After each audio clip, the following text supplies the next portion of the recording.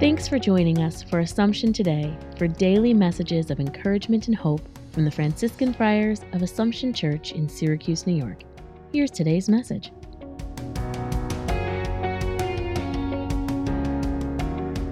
A reflection for October the 26th. The letter of St. Paul to the Romans, which we are reading this week, has a number of references to the place suffering had in the plan of salvation. He points out that even though it is difficult and burdensome, it is always temporary compared with the joy and peace that awaits us. He gives that as a reason to hope and persevere as we build up the kingdom.